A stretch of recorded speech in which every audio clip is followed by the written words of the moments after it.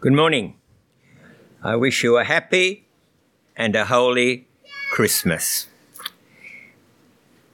The reading this morning comes from Matthew chapter 1, verses 18 to 25.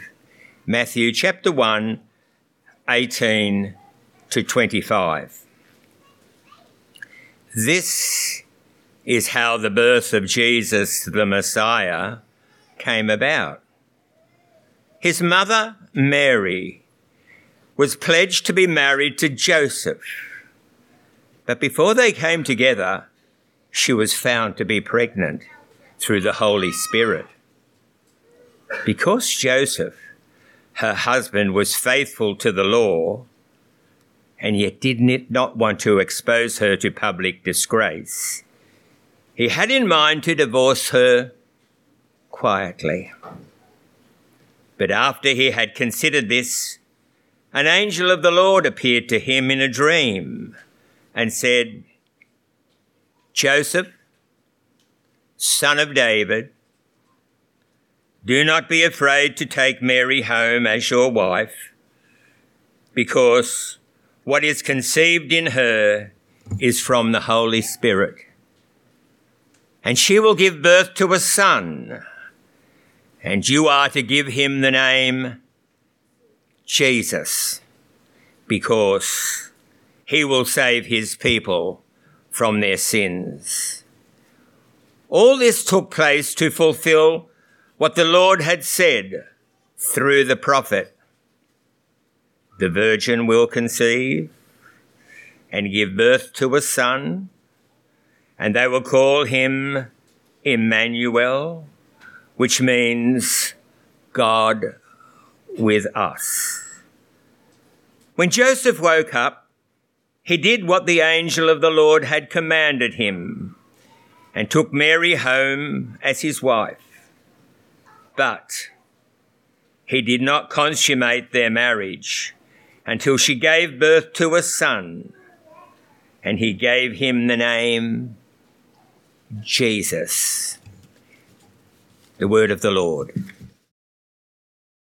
Well, good morning, everybody, and welcome to Wollongong Baptist today. My name is Mark. I'm one of the pastors here. Can I say a special welcome to you? If you're a guest with us today, if it's your first time here with Wollongong Baptist, we're so pleased to have you. And let me take the opportunity to wish you a happy Christmas. I wonder how many times you have already heard those words this morning, maybe already said those words to others. We say those words a lot at this point of the year, don't we? Happy Christmas. In all month long, probably. You've said that phrase hundreds of times. In every Christmas card you've signed and given out, Happy Christmas. As you pass your neighbour in the street, Happy Christmas. Every shop and service station you go into all month long, that phrase is sung at you, Happy Christmas, Happy Christmas. Whatever your plans are today, I'm pretty sure that every handshake, hug and high five will come with it a Happy Christmas.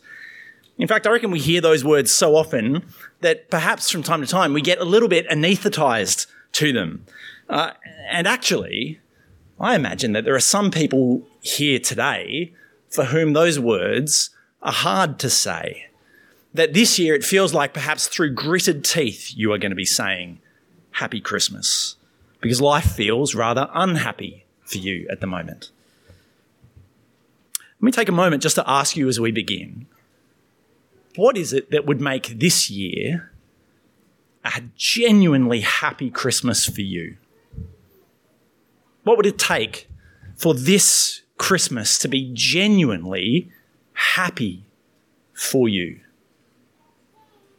If you're going to move on, you could make it all the way down to Nillumbik in northeastern Melbourne by the end of Christmas Day.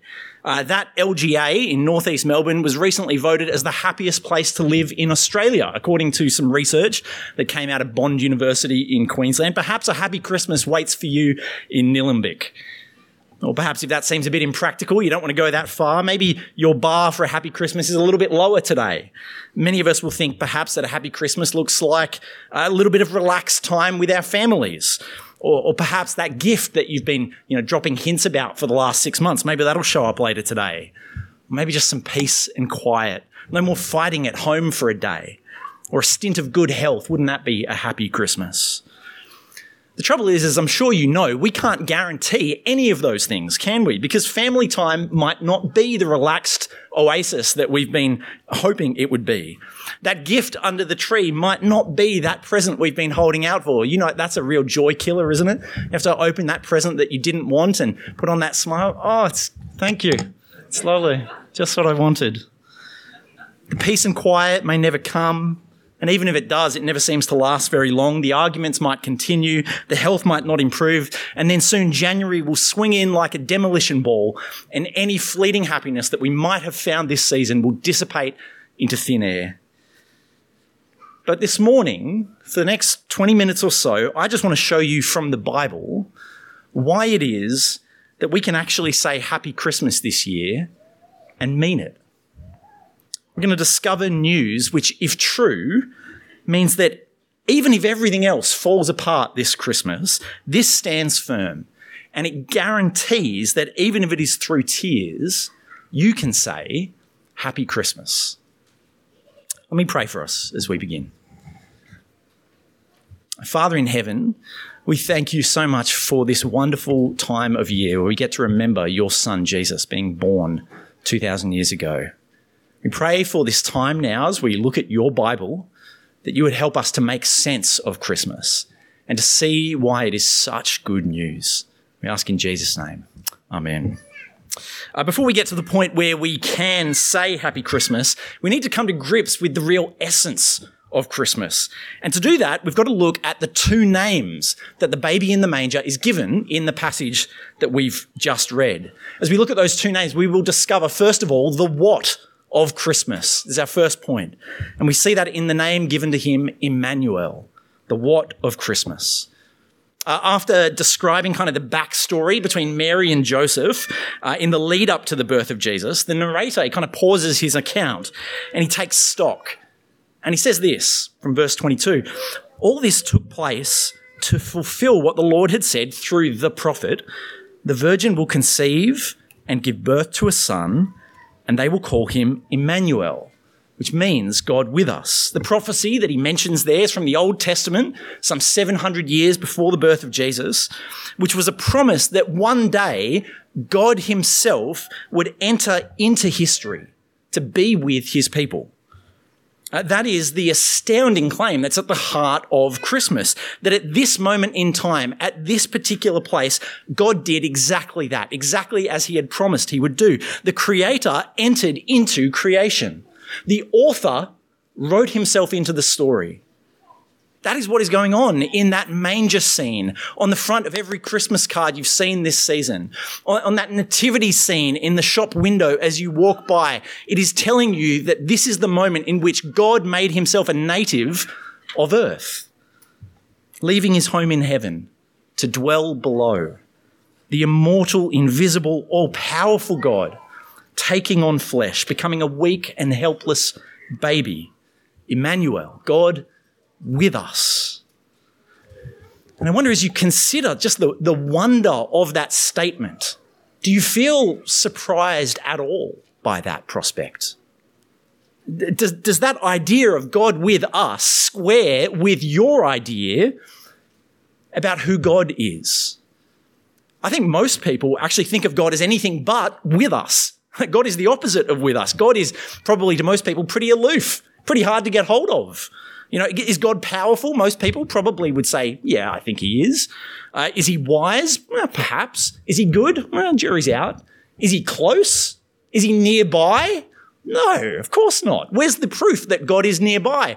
I live my life and I don't see any evidence of God near me. He isn't here wherever he is. It's certainly not here. I think that's what most people would conclude about God. And so most people choose to live their life without reference to that God who seems so distant. But friends, do you see that Christmas tells you that even if you choose to live your life without reference to God, God doesn't live his life without reference to you. If you think about it, God has gone to incredible lengths to be with you.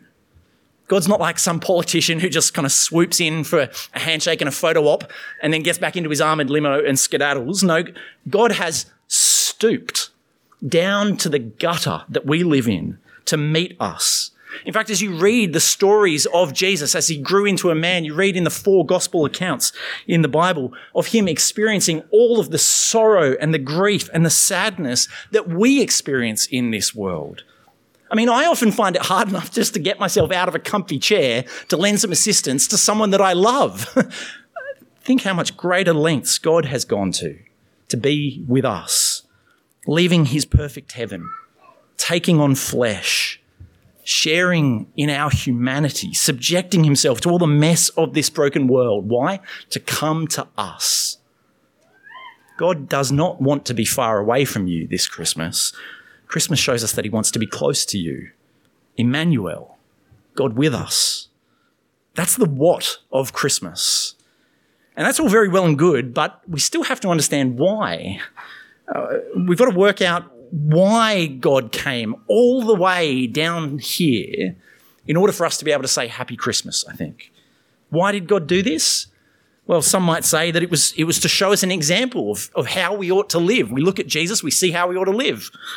Some will say that God came down so that he could sympathize with us and he would understand all of the pain that we experience in our lives. Some would say that God came down in order just to show us a little bit more about what he's like. And certainly all of those things are true, but they're not the ultimate reason why Jesus was born. We find the ultimate reason when we look at the other name that he is given.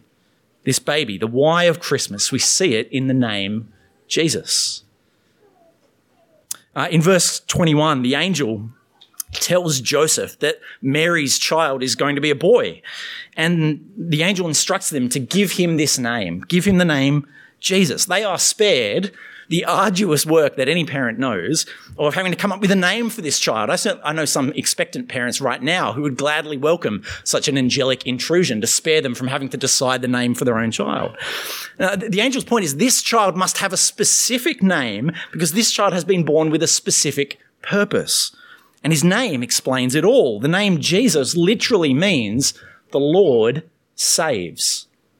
The Lord saves. And the angel comes and says that Jesus is going to save his people from...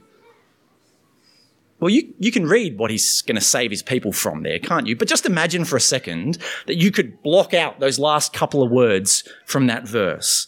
Imagine you covered them up. What would you expect the angel to say? This God incarnate one has come to save his people from what?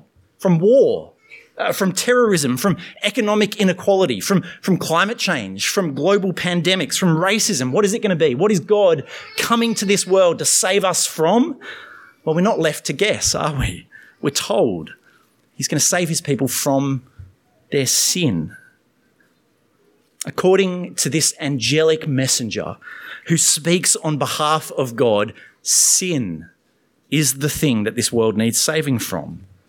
Now, the problem, I'm conscious, as I use that word sin, particularly at a time like Christmas, it conjures up for us all those kind of images of those, naughty but nice things that we kind of like to do at this point of year. Having one too many mince pies at lunch, and perhaps drinking one too many drinks at the work Christmas party, sneaking a peek at your Christmas present under the tree once everybody else has gone to sleep. We've all done that one, haven't we? We know we have.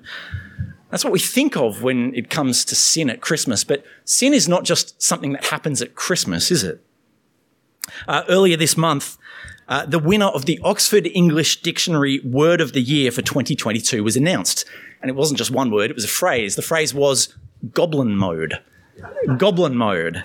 Maybe you've never heard that phrase before, but they offer a definition of this type of behaviour. They say goblin mode is a type of behaviour which is unapologetically self-indulgent, lazy, slovenly or greedy, typically in a way that rejects social norms or expectations. Are you familiar with goblin mode? Now, in a press release that accompanied this announcement, a spokesperson from Oxford Dictionary said, seemingly this word has captured the prevailing mood of individuals who rejected the idea of returning to normal life or rebelled against the increasingly unattainable aesthetic standards and unattainable lifestyles exhibited on social media. Do you get the mood of it? It's the mood of saying, I don't care what anybody else thinks I ought to do. I'm going to do what I want to do, what makes me happy. I'm going to live for myself. That's goblin mode. And every single one of us knows that we've lived like that, haven't we? We've all got a dark side. We've all done things that we would not be proud to tell our mums about. And I say that with my mum in the room today. Living for myself, serving myself, often at the expense of others, well, that's me most days of the year, isn't it? Now, you're inner lawyer, perhaps as you're hearing this and you think, yeah, goblin, okay, I see it in myself. Perhaps your inner lawyer is saying, well, that's fine. What's wrong with that? We're all entitled to a little bit of self-indulgence every now and then. That's not something I need saving from, is it? The problem, you see, though, is that we, as human beings, are God's creatures living in God's world, and we have a continual debt of gratitude and obedience to our Creator. Sin, you see, is a vertical problem much before it is a horizontal problem. You may know the 10 Commandments. The first commandment, the one which Jesus says is the most important commandment that God gives, is this: love the Lord your God with all your heart, with all your soul, and with all your strength. You see, when we go goblin mode, we live only for ourselves. We serve only ourselves. What we are really doing is we're rebelling against the one we are meant to be living for and loving and serving. We're rebelling against the one who puts breath in our lungs and who deserves our complete devotion. We are saying, no, God, I will not be subject to you. And the Bible says that that kind of rebellion, it carries with it a punishment, a penalty, a death penalty. That is, it makes us deserving of God's righteous judgment. Every failure to love and honour our Creator stands to condemn us to a miserable eternity without God. That is where we all stand, every human being, before a holy God. We cannot deny that we've done it.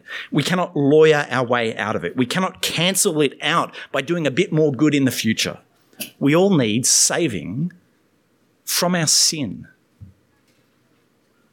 And so, as the angel on this Christmas morning shares the name of this child born in Bethlehem, it spells good news for people like us, for guilty sinners like you and I, because this child has come to bring God's blessing, not to the people who never sin.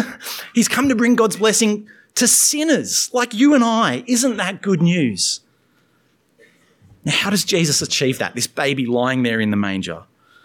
I think it can all be summed up in one 4-letter word that we talk about a lot here at WBC. It's the word swap. That's how Jesus achieved this.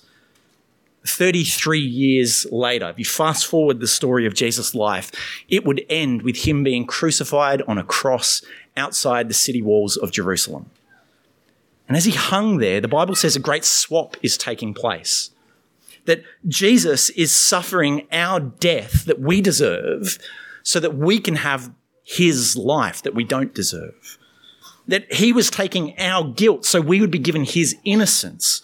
That Jesus was being cut off from God so that we could be united in relationship with God. This great swap was taking place. That is why Jesus was born. That is why God shared in our humanity so that he could lock himself into death row for us in our place so that we could go free. Friends, if that is true, it is unquestionably the best gift that you will receive this Christmas. If this is true, then it means that none of us need to face the prospect of a miserable eternity without God. And I know for some people that that's a big if. But let me say, look around you. There are hundreds of people in this room and billions of people across the world who believe that it is true. So maybe that would be something that's worth investigating for you if you have doubts. Friends, if this is true, then happy Christmas. Happy Christmas. You can be freely forgiven. All of your guilt and shame, whatever you've done in your past, can be completely washed away. Judgment no longer awaits you, but instead the warm embrace of God. This is why Christmas. You ought to give him the name Jesus because he will save his people from their sins. It's just one final thing for us to consider this morning with this angelic announcement. Did you notice that the angel says that Jesus has come to save his people from their sins? Which begs the question, well, am I one of his people? Is that talking about me? I'm going to say to you, friends, it's not a given that you are one of Jesus' people. It's not automatic, but it is wonderfully easy to become one of Jesus' people. There is no subscription fee.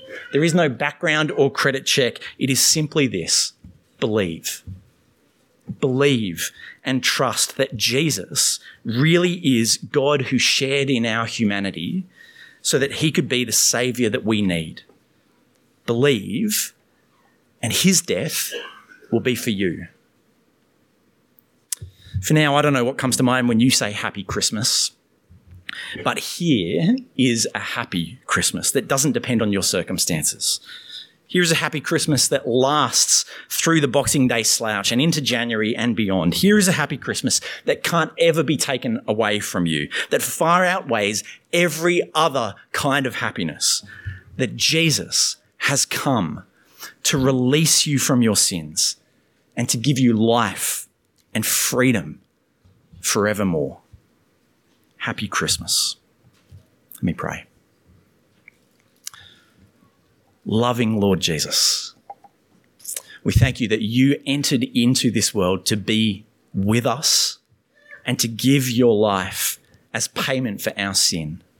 What a gift you have given to us, Jesus, so that we do not need to fear judgment anymore and we can live free and forgiven. God, for anyone who has not yet received that gift, I pray that today might be the day that they believe and trust in Jesus and so receive the best Christmas gift of all and have happy Christmas after happy Christmas. I ask in your name. Amen.